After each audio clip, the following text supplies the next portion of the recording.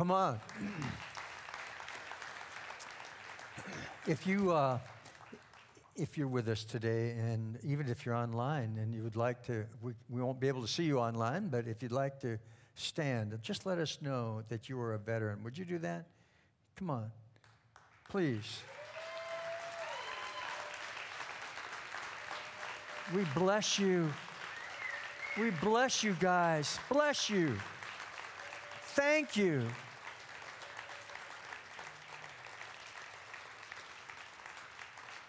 Man, I'm really blessed when I look at you and how thankful we are for you. I would not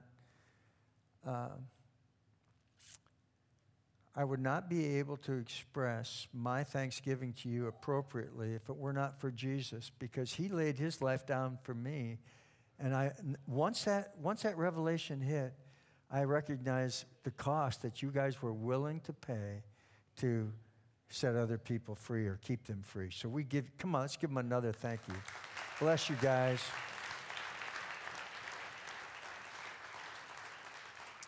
Well, as many of you know, my son is preaching today in Warren. And starting next week, my wife and I will be on assignment helping a church in Parma. It's going to be a little bit of a drive, but we'll be up there for the next several months helping them while they're without a pastor until they get a new pastor.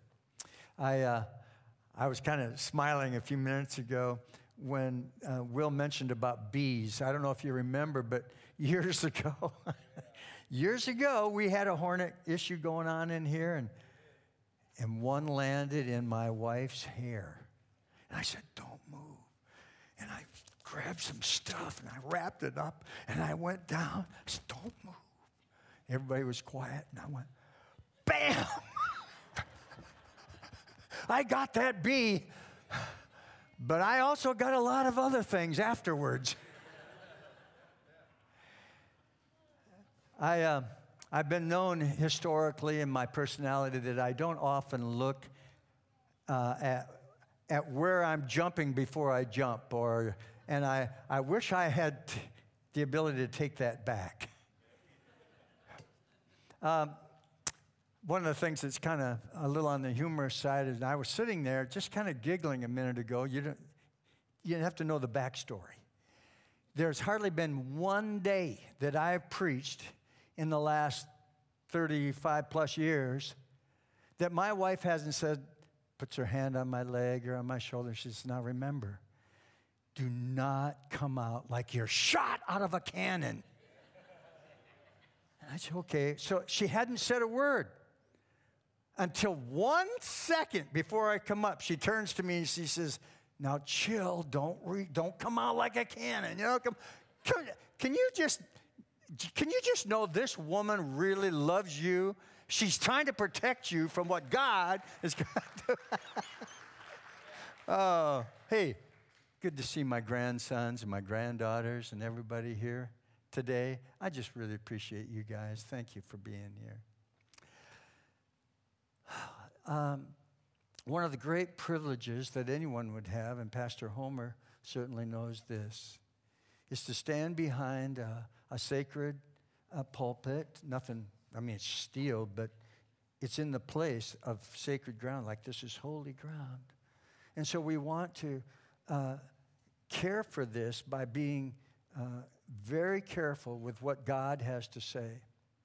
So I'm going to ask that you would pray with me that today we'll have ears to hear and a heart to perceive what it is that God is saying. Can we do that? So, Father, thank you for the privilege of this moment.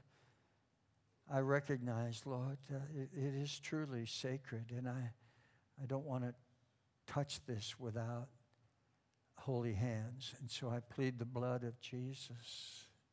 I plead the anointing of the Holy Spirit. I ask that you would glorify yourself, that the truth would set people free, both those who are lost and those who are found.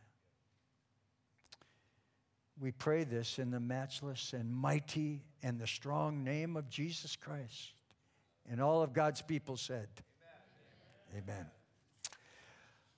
Amen. as we enter in headlong into the Word of God, I want you to know that there are two very specific purposes that I want to share at the beginning, so that we have that in mind. Can I tell you one other thing? You wonder where Jordan gets his ADHD? Well, follow the ticker here. But I was out in the lobby, and I'm about ready to get one of these big 16-ounce glasses of coffee. And the precious greeter says to me, "You are preaching this morning?" I said, "Yeah." He says, "You might not want to drink that, because you're going to be dancing before that sermon is over." And I said, "Oh, you say you just saved me." So thank you, my friend. You're very thoughtful. Okay, 2 points. If you're presently lost, meaning you don't have a personal relationship with Jesus Christ, the Lord wants you to listen very carefully concerning just how much Father God loves you. In fact, that he sent his only Son to die for you so that you could be with him. And Jesus loves you enough to actually do it. Come on, say amen. If you're presently, the other point is, if you're presently saved, you have a personal relationship, but maybe you have forgotten just how lost you once were. The Lord is going to be speaking to us about our stewardship of the gospel. Amen? You ready for this? All right. I want to begin with a little history lesson. Herod the Great served under the Roman emperor's command in the region of Capernaum, which included Jerusalem, Judea, Samaria. And although morally perverse, Herod the Great accumulated great wealth and great power, which he exercised mercilessly. He killed members of his own family. He killed people, anybody that got in his way to accomplishing his ends. He even killed, if you recall, the children in Bethlehem, 2 years, boys in particular, 2 years and younger, in an effort to try and kill infant Jesus, the king, soon-to-be king of Israel. Come on, say amen. That's who Herod the Great was. Well, Matthew, the apostle and writer of the first gospel, actually became a tax collector under the reign of Herod's notorious son, Herod Antipas. Herod Antipas was even more morally corrupt and perverted and ethically bankrupt than his father. If you recall, he had John the Baptist beheaded simply because a provocative dancer requested it. I say a bit of history to help us understand how hated men like Matthew must have been, because he served under Herod Antipas. Herod Antipas was the leader at the time, and he required payment and tribute from the Jews. And the Jews were just incensed that anyone who was one of them, born a Jew, would be working for the likes of Herod Antipas to collect taxes from them.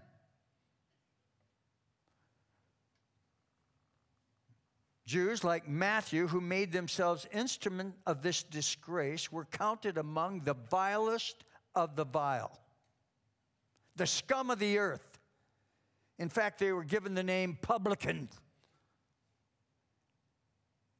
They were often identified and spoken of among society's most detestable. Could have been prostitutes, could have been murderers, and the like. Needless to say, Matthew was in the pit in the eyes of all Orthodox Jews. Publicans like Matthew became, in fact, outcasts of all society except their own disgusting class. No decent man would partake of their food, entertain them at his table, or ever have them enter their home. People like Matthew were not allowed to even enter a synagogue or a temple. They were not allowed to take part in public prayers. No offerings from them were accepted at the temple, and their testimony was not allowed in any cause of jurisprudence. Isn't that amazing? They couldn't even give a testimony in court about something. These guys were the pits. Jewish by birth, but corrupt, greedy, and evil by nature, publicans were considered notoriously unscrupulous thieves. They betrayed not only the Jewish nation, but friends and even family. And you might ask, why? Well, obvious. For the love of money. You know, the love of money causes us all to do some pretty strange things. How often have you read something about how family members either kill or go to court over an inheritance? The love of money.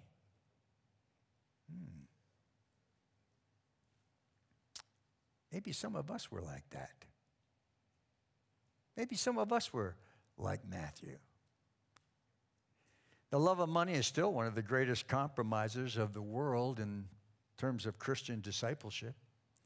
To hold people accountable nowadays for not paying tithes or not giving offerings or not being involved in some kind of act of mercy, well, we just don't hold anybody accountable for that. Even though the Lord says, you know, you're robbing me, preachers just don't want to go there.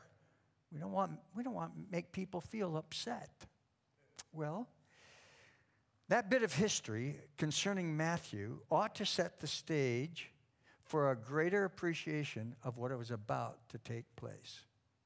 So follow me. If you'd like, you can look on your own Bibles or your own phones or whatever, but I'll have the screens give you the scriptures this morning. Matthew 9:9 says this, as Jesus was walking along, he saw a man named Matthew sitting at his tax collector's booth. Follow me and be my disciple, Jesus said to him. So Matthew got up and followed him. And I'm thinking, oh, come on. I mean, how often have I wished life's decisions were as simple as that verse implicates? You know, he's going to just get up and go and follow. You see, Jesus walks by. He says to this reprobate, follow me, and off Matthew goes. But there's a subtlety of information that's given in a next gospel, or Luke's gospel, I should say. Luke 5:27, Levi is often used interchangeably for the name Matthew. And it says, after this, Jesus went out and saw a tax collector by the name of Levi sitting at his tax booth. Follow me, Jesus said. And Levi got up and left everything and followed him. And I'm thinking to myself, are you kidding me? He just gets up and leaves everything?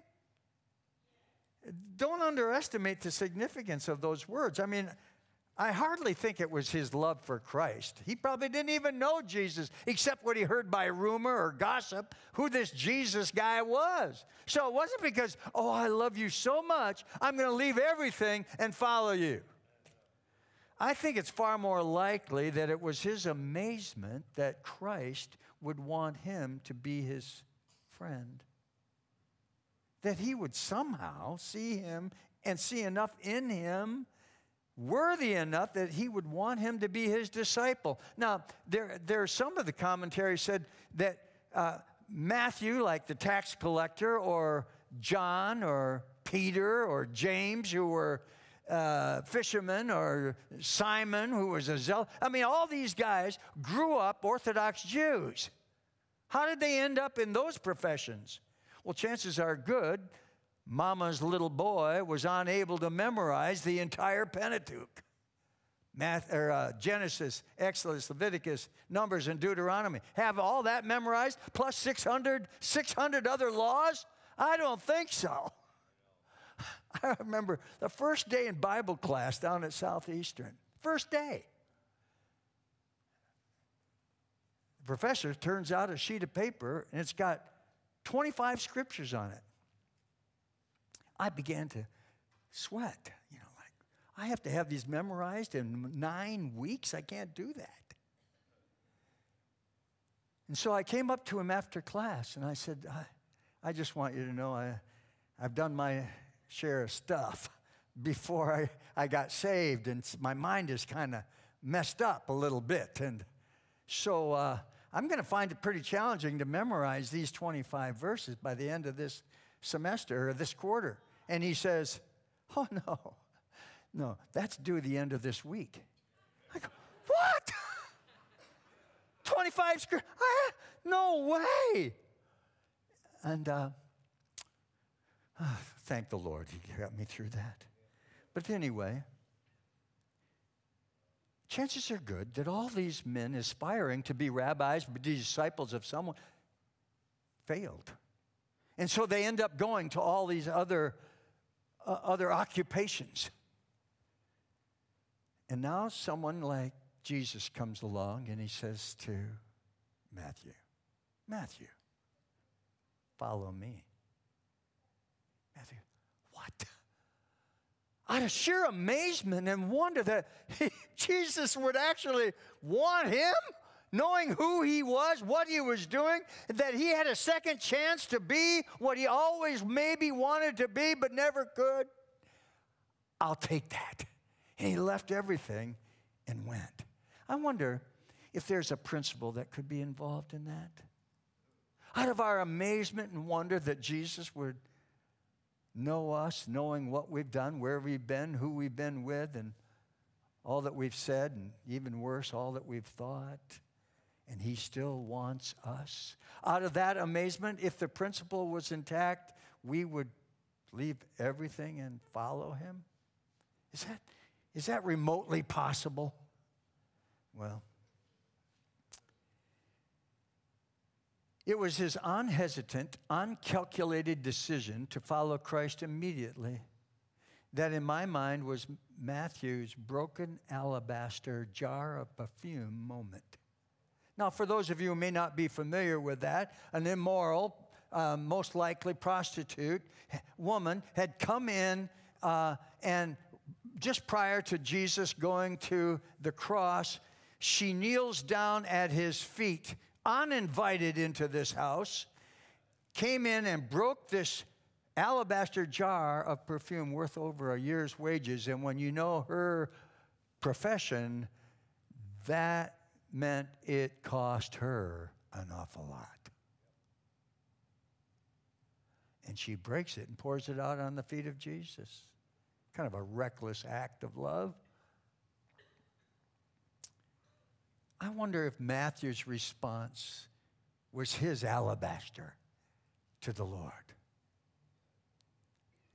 And I'm asking myself, do we have alabaster moments where we're not counting the costs, we're not calculating what's it going to cost me to be obedient? What it's going to cost me to lavish an expression of love upon the Lord? Are we always counting the cost? Well, what's it going to cost me? Ought we not to have these fragrant moments mark us? I'm wondering if Jesus has been marked by our alabaster gift. Matthew 9:10. Shall we read? Later, Matthew invited Jesus and his disciples to his home as dinner guests, along with many tax collectors and other disreputable sinners. Do you recall a minute ago I said, no decent person would be found dead in a home of Matthew, a tax collector. Only the other ilk of his kind would ever be found in that place. And yet Jesus and his disciples following him head right to Matthew's house. The version I selected used the word disreputable sinners. Do you see that? Disreputable sinners? Well, that word comes from the root word hamartia, which means to miss the mark, or it means sin. And the word is actually Harmatilios. And it means one who is a deviant, erring from divine law, sinful, wicked, impious, more wicked than all others. That was, by the way, that was Matthew's reputation. It refers to those who live oblivious to the consequences of sin. Well, that was me. And that was us prior to our encounter with Jesus. Who live conscience-free in spite of obvious guilt. I mean, you got to know, disreputable is disreputable. Come on, say amen. So, Matthew was a social pariah in Capernaum, and the only guests he could assemble were, like himself, outcasts, prostitutes, thieves, deviants, others whose sins were blatant and obvious. So, do we have the setting? Are we setting this thing up so we can figure the magnanimity of what was taking place? Matthew 9:11 goes on to say, when the Pharisees saw this, that means the church, those that were officially charged with, keeping the law, and they asked his disciples, why does your teacher eat with such scum?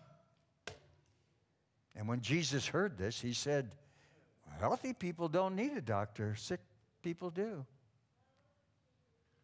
Matthew 9 says, 13, and he added, now go and learn the meaning of this scripture. I want you to show mercy and not offer sacrifices.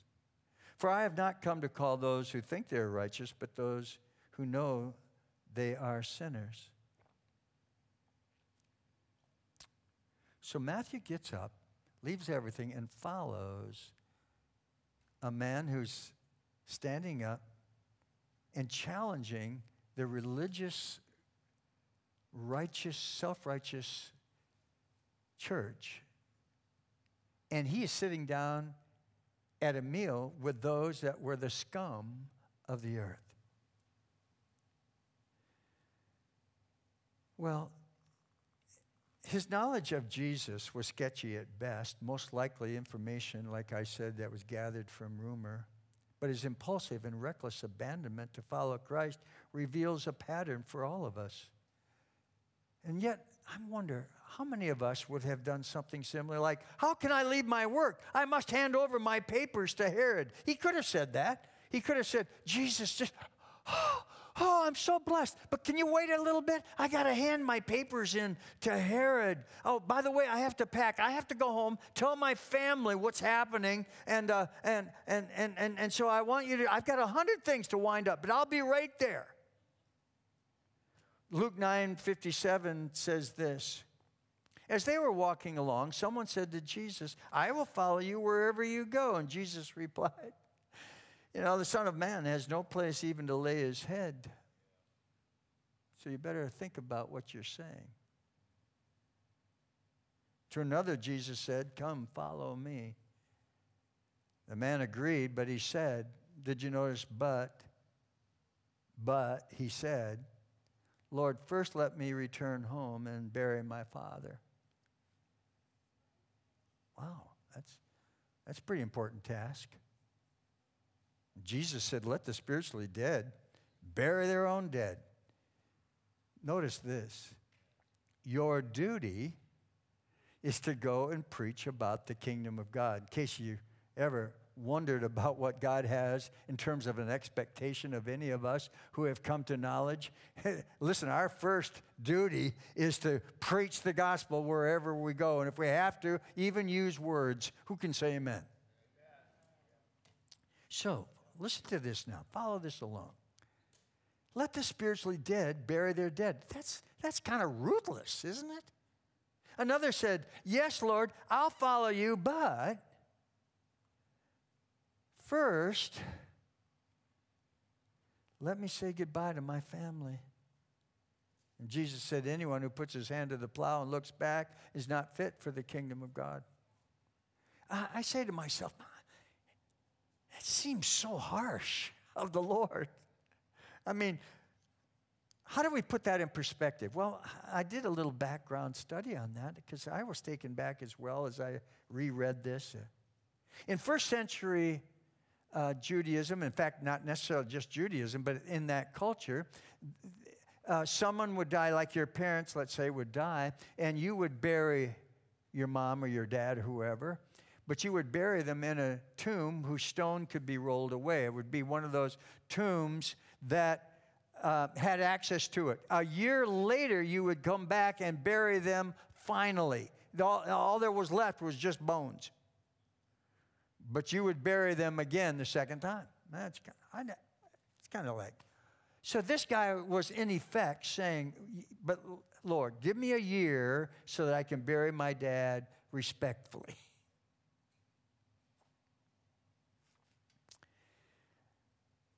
When we're lost, God was last. But now that we're found, he must be first. I never thought of God much at all when I was lost. About the only time I ever really thought of him was when I was cursing and I was using his name. He was always last. Give him money? Are you kidding? When I found out that we were supposed to tithe, I about lost it. That's my hard-earned money. You want me to give this to the church? And the pastor says, well, is Jesus worth it? Well, yeah, but. He says, no. I'm just asking you, is he worth it? And so I got it figured out early. I don't want to rob God, and I certainly want to be faithful in all that I put my hand to. So we need to look at how many yeah-buts are in our family, in our experience. We've employed in our responses to Jesus. We use the same thought process as these guys did. Jesus says, go love your neighbors. Yeah, but it's just not a good time. Or let your light shine. Yeah, but I can't do that at work. I'll get fired. I recall preaching a message about 25 years ago. It was called No Ya Buts in Heaven.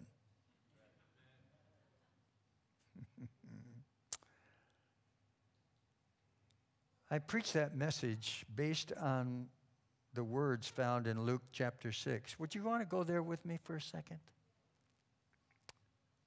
Love your enemies. What? Do you know how many fights I had in bar rooms and pool halls and my brothers? And I'm telling you, loving your enemy was not part of the script.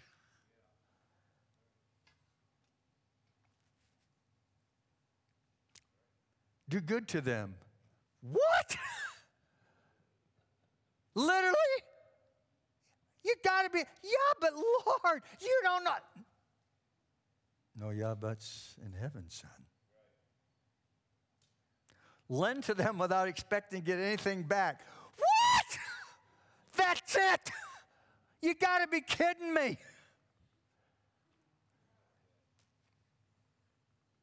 No, yeah, but's in heaven.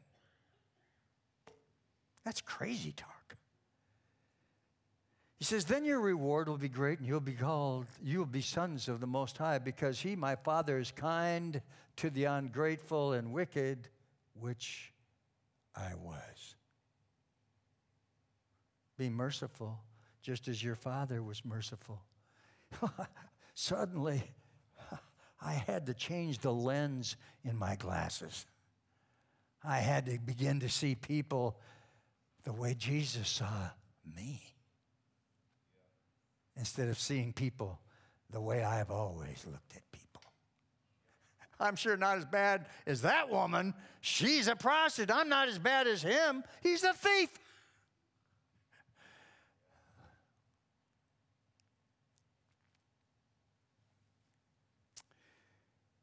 I'm reading from the Message Bible, and Matthew 5 says this.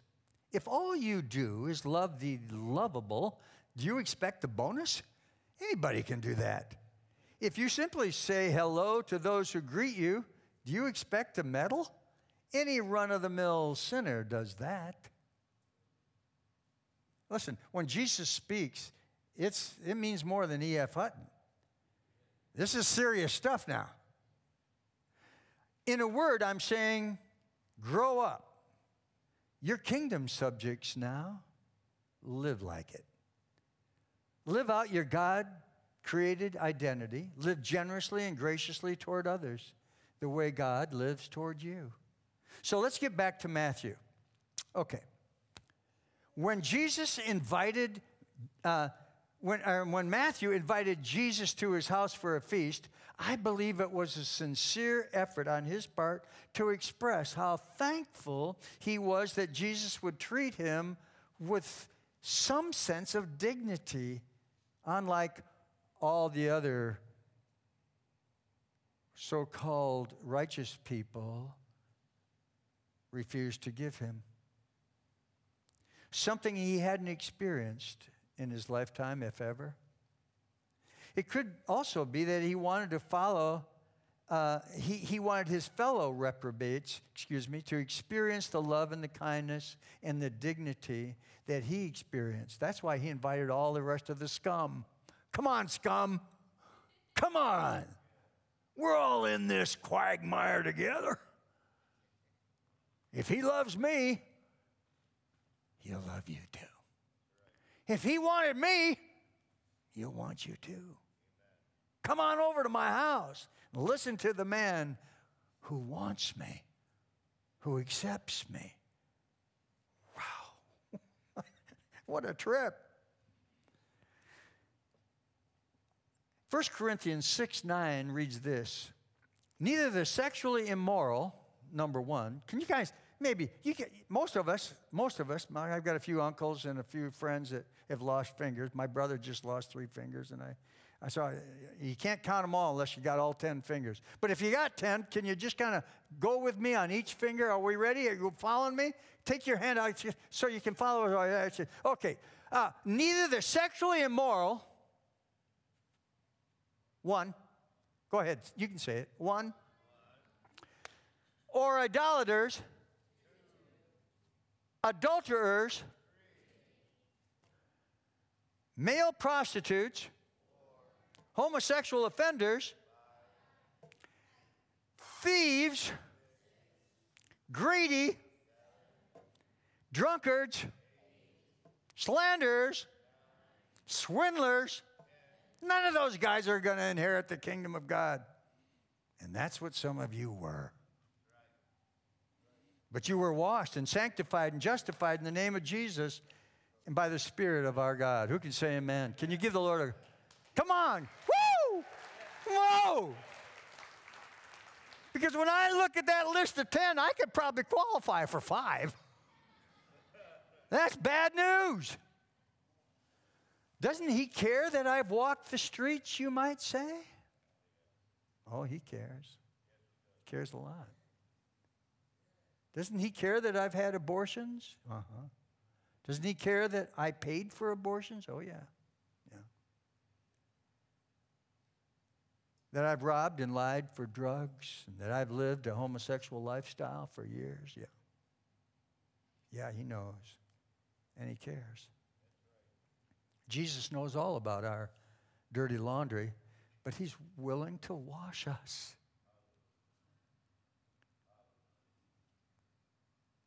Completely. Without blemish, he'll present us. Without stain or wrinkle. Romans 10 says, how can they call on him to save them unless they believe in him? And how can they believe in him if they've never heard about him? And how can they hear about him unless somebody tells them? And how will anyone go and tell them without being sent? A few minutes ago, we just read, your duty is to preach the gospel to everyone. So we're all sent. If you're saved, you're sent. Turn to somebody and say, saved equals sent. Saved and sent. The Apostle Paul writes in 1 Timothy, this is a trustworthy saying, and everyone should accept it. So, does that mean us? We're everyone. Christ Jesus came into the world to save sinners, and the Apostle Paul writes, and I am the worst of them all. Paul was saying he's worse than Matthew. Matthew was the lowest of the low.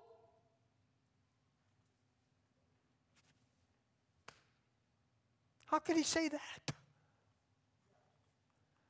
But God had mercy on me so that Christ could use me as a prime example of his patience with even the worst sinners. Wow. Then others will realize they too can believe in him and receive eternal life. See, Paul and Matthew had something in common, something I believe the Lord wants all of us to have in common with them. Matthew is the only gospel record that contains the phrase, Matthew the publican. Mark, Luke, and John didn't say that. But Matthew, in his own hand, recognizes who he was and doesn't want the world to ever forget it. Matthew the publican. The morally corrupt reprobate, the unethical thief, the lowest of the low. And Paul says, I'm going to one down you, not one up you, one down you. I'm lower than you, Matthew. I'm the worst. So allow me to close with a short testimony. My daughter Nancy and my son-in-law Damien shared this with me concerning their new friend. And so would you look at the screen as the video comes up. Hey, good morning, Rock of Grace. My name is Chino Echeverria, and I'm here in Atlanta, Georgia. And Pastor Mark asked me to share my story with you, and I'd be honored to do so. My life began in turmoil in the island of Cuba as my mom was fleeing political persecution, and she made her way through migration here to the United States of America. We landed in Miami, Florida. The neighborhood in which we lived in was gang-infested, drug-infested. By the time I was 8 years old, being a sponge, I soaked up everything in my community. I was wrapped up in bad living. By the time I was 8 years old, I had been kicked out of 2 schools. I had been arrested 2 times. As you fast forward the tape to the age of 19 years old, I had been in jail 13 different times. Bullet holes in my body, my neck ripped open, my head split open. I had an 11-month-old son. Street living had taken me farther than I wanted to go. I had been in drugs, alcohol, promiscuous living a very violent life. At the age of 19 years old, I got arrested for some pretty bad charges due to a gang fight. I remember going to my arraignment at my 21 date and standing in front of the judge. He offered me a plea deal. He said, I'm gonna offer you 90 years. You can take these 90 years or you can go to trial. And if you lose trial, you're gonna be in prison for the rest of your life. I don't know math very well, but I know that that wasn't a good deal. I remember that day, though. I went back to my prison dormitory, and under some statewide linen sheets, I began to have a conversation with God. God, whether I go home today or if I stay here for the rest of my life, I need to change. I just didn't know how. My life up until that point, all I've been taught was santeria, brujeria, witchcraft. And that day, I remember that I was led to a Bible study that was in the prison dormitory. And here are some inmates that opened up the Bible. They spoke the gospel. And for the first time, it's not that I didn't hear the gospel before, it's that I never saw Jesus. I saw him. I understood that he would take my sins, and in exchange for my sins, he would give me his righteousness. I mean, an uneven exchange, that he wouldn't just take me, that I was a bad guy and make me good, but I was spiritually dead. I was going to bust hell wide open. And in this moment, he would take my death and he would create life out of it. I remember that moment I accepted Jesus immediately, and it was insane to watch. 5 months later, I was teaching in that same Bible study. I began to start a Spanish Bible study. I wish I could tell you that I went home. I actually did 5 years in prison. But during those 5 years, the darkest moments of my life, I saw Jesus' light shine the brightest. It was incredible to watch as countless people came to know Jesus, not only because of my story, but also because of the gospel. I got out of prison when I was 24 years old. I met a beautiful woman. We got married. We had 3 amazing children. We traveled as we preached the gospel, as I told my story. And in 2017, we had this yearning in our heart to start a life-giving church. We didn't know how it was going to look or where it was going to be. But in 2017, we left Miami, Florida, and we moved to Atlanta, Georgia. It's been 5 years. In these 5 years, the very same God that raised Jesus from the dead, week after week, has been rescuing people who were far from him. It was beautiful to watch as God used my life to tell his story. the gospel in its purest form, though it was in a very conventional way, when I understood it and I accepted it, it transformed my life. I stand here today because of that story. And I'm so grateful for the Jesus that we serve. I am honored to be able to share my story with you. Again, my name is Chino Echeverria from Atlanta, Georgia. Pastor Mark, thank you so much. Rock of Grace, God bless you. And I pray that my story can mean something and can be used for his glory. In Jesus' name, amen. Come on. Woo!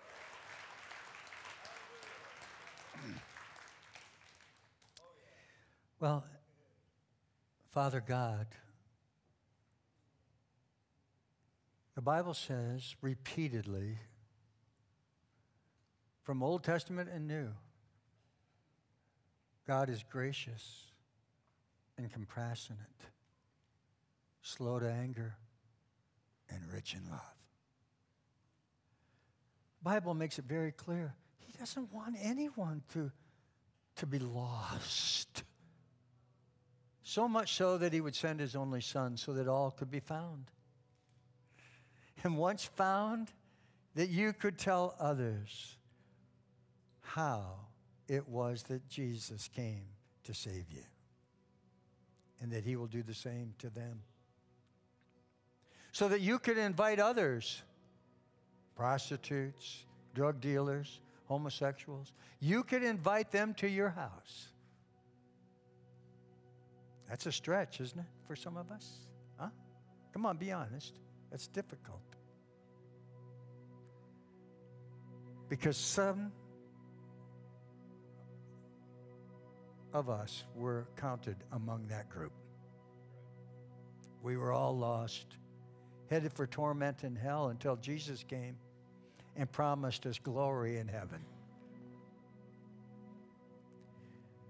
So this message started out with 2 points. If you're lost, know that through what Jesus Christ has done on the cross, today you can be found. If you will, like Matthew, believe everything and follow him. And secondly, to those of us who have been found,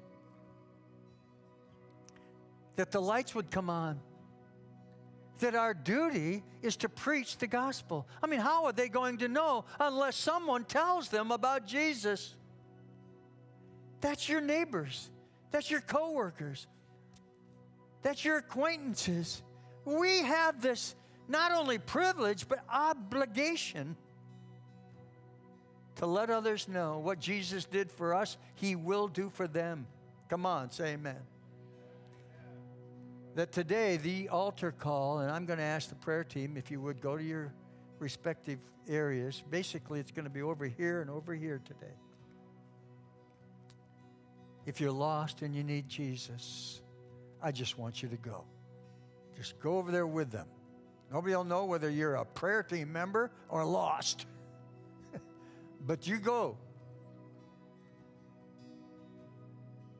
But the second part of this message, which I believe the Lord has really sent me today, is for all of us to feel, oh my goodness, how have I missed it? When was the last time I invited my neighbors into my house? When was the last time I shared the gospel? When was the last time I remembered that I too was once the scum of the earth? That I too was not counted worthy. That I too was looked upon by Jesus as having enough value, enough in me that he would want me to follow him. I'm reminded now. And because of that, I want to recommit my life to serve Jesus with all of my heart and all of my mind, all of my soul and strength. If that's you, and you really feel like, oh my goodness, you know, I've been slow to the plate here. I need prayer. Listen, do not let pride cause you to sit. Do not be held back by any little voice that says, oh, you don't need to go. Listen, Matthew got up and left everything immediately. Boom, just like that. And God is saying to us, I want you to respond the way Matthew did. Out of amazement that God would want you, both whether you're lost or presently found and suddenly convicted, that we are not doing all that God wants us to do. And I want you to go find a prayer partner and let them pray with you. Can you do that? Come on.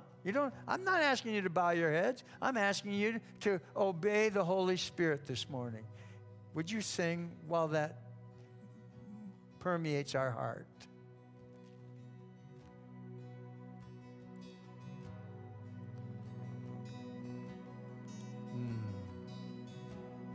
Lord. For I spoke a word, you were singing over me. Yes, Lord. You have been so good. So good to us, Lord. So good. For I took a breath, you breathe your life in me. You have been so kind to me. Yes. How the overwhelming, never-ending, reckless love of God, and all it chases me down, fights till He finds us, I found leaving everything to find us. I don't deserve this till you give yourself away. Oh, the overwhelming, never-ending, reckless love of God. Yes. Would you stand with me this morning? Come on, please, everyone stand. You see, I believe we're on point, we're on mission.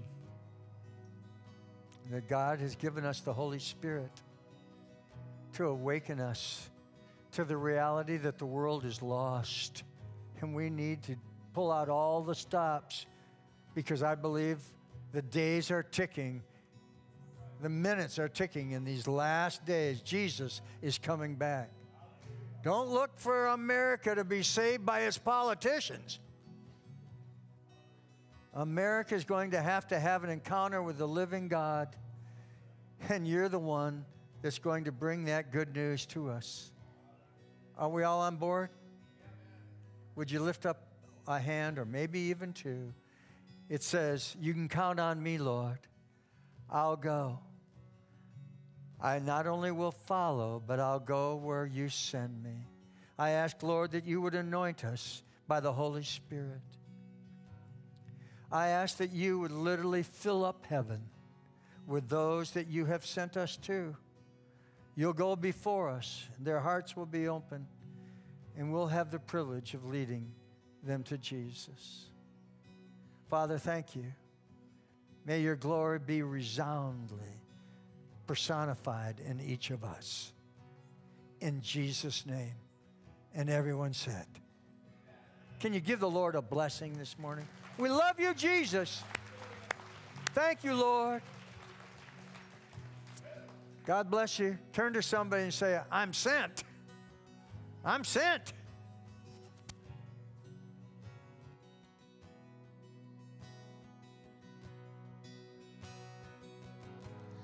When I was your foe, still your love fought for me. You have been so good to me. When I felt no worth, you paid it all for me. You have been so kind to me. Oh, the overwhelming, never-ending, reckless love of God. Oh, it chases me down, fights till I'm found. violation I'm denied. I couldn't earn it, I don't deserve it. Still you give yourself away. Oh, the overwhelming, never-ending, reckless love.